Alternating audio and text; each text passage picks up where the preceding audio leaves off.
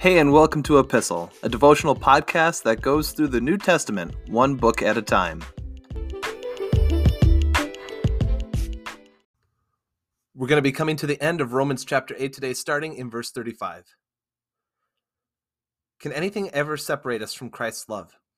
Does it mean he no longer loves us if we have trouble or calamity, or are persecuted, or hungry, or destitute, or are in danger, or threatened with death?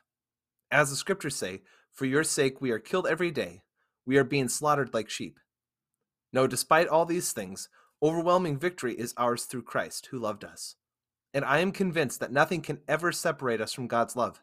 Neither death nor life, neither angels nor demons, neither our fears today, nor our worries about tomorrow. Not even the powers of hell can separate us from God's love. No power in the sky above or in the earth below. Indeed, nothing in all creation will ever be able to separate us from the love of God that is revealed in Christ Jesus our Lord.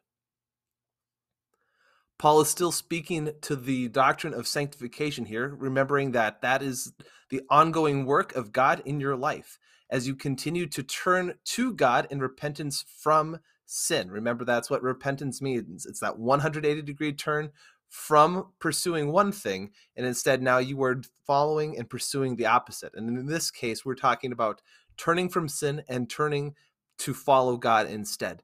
And this is the continuation of that repentance of sin that you see in your life, that every day you continue to turn to God in repentance, that you receive the reminder of what Jesus has done for you on the cross, going from repentance, knowing that your sins are forgiven. Why does Scripture continue to repeat this? Why does it seem like we continue to come back to this standing, not just in Romans, but throughout Acts and throughout you see the apostles teaching in the book of Acts, and the message of Jesus continues to invite people to follow him? Why does the Bible repeat this so much? Why the repetition, reminding us that our sins are forgiven? Because we need it. Because we forget, we question, and we doubt. And the Bible again and again, in order to drive home the point, very simply and easily and clearly states that our sins are forgiven because of Jesus and his death on the cross. God's love for us persists. And as Paul kind of comes to the end of chapter 8, he's kind of drawing a conclusion on the thought that he started all the way back in Romans chapter 5. We have this incredible shift, right? There's now no condemnation for those that are in Christ Jesus. And from there till here, we start looking at sanctification. And the concern here that we tend to have is anything able to separate us from the love of God? Does anything ever cause God to change his mind? And I think a lot of Christians have that kind of concern. And while some would look at that and view that as a lack of faith, like, don't you trust God? Don't you believe in God's promise? The other side of that is that it actually does show a pretty good sign that we are concerned about our standing with God. It shows us the fact that the Holy Spirit is still alive and at work in our heart. And if we didn't have the Holy Spirit, consider this. You wouldn't care about obeying God. You wouldn't care about living in obedience to him. You wouldn't care about your standing before God. The Holy Spirit, though, causes you and reminds you to draw near to him, to continue to turn to repentance, and to leave that repentance knowing that your sins are forgiven. In our strength, right? And this is what Paul has said in the tail end of chapter 6 into chapter 7 here of Romans. In our own strength, we will lose the battle with sin. There's no way for us to conquer that. The sin continues to work through the law, convicting us of sin, showing us that we need a Savior, showing us that we are unable to make ourselves right in God's sight on our own strength.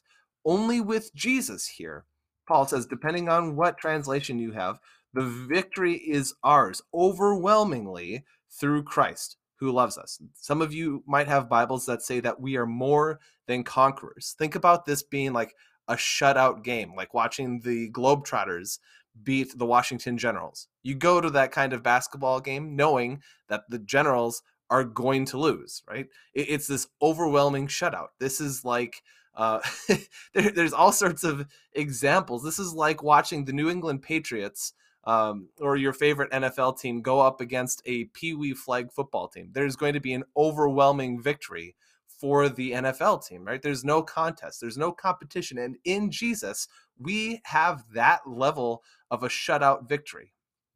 Paul concludes Romans 8 with these verses of encouragement that even during our battle with sin, as we continue to struggle with this, as we see the struggle between our fallen nature and the curse of sin, and the victory that we have in Jesus, we have hope. We have the reminder here that God's love for us has not and will never change. And Paul gives us all sorts of incredible, extreme examples that will never work to try and separate us from God's love. Not even death, right? Death is even death is unable to separate us from God's love, because in death we are united with Christ.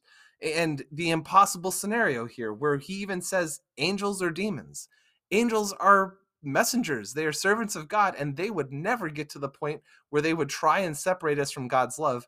And Paul says, even in that impossible scenario, that thing that will never happen, even that would not change God's love for us. That it has not and will never change, and we can go in peace and continue to serve the Lord as those who believe in Jesus, knowing that God's love remains consistent, remains compassionate, remains persistent and unconditional for us today. For those who believe, the invitation is for us to go in peace and continue to serve the Lord. But for those who don't believe, the message is still that God loves you and that he desires you to turn from sin to follow him. And maybe today, maybe even through this podcast, this is the invitation that you would receive that gift of salvation that he offers you through Jesus. So that's our takeaway point today. May those of you who continue to grow in the Lord, may you continue to go in peace. For those who do not believe, today is the day of salvation. God extends his hand of mercy to you and offers you an invitation to receive his gift. Thanks for listening to Epistle. You can find, follow, and give feedback on our Instagram page at @e_pistle. You can find all of the episodes for this podcast wherever you get your podcasts, and please feel free to share them with a friend. Thanks again for listening, and we'll see you in the next episode.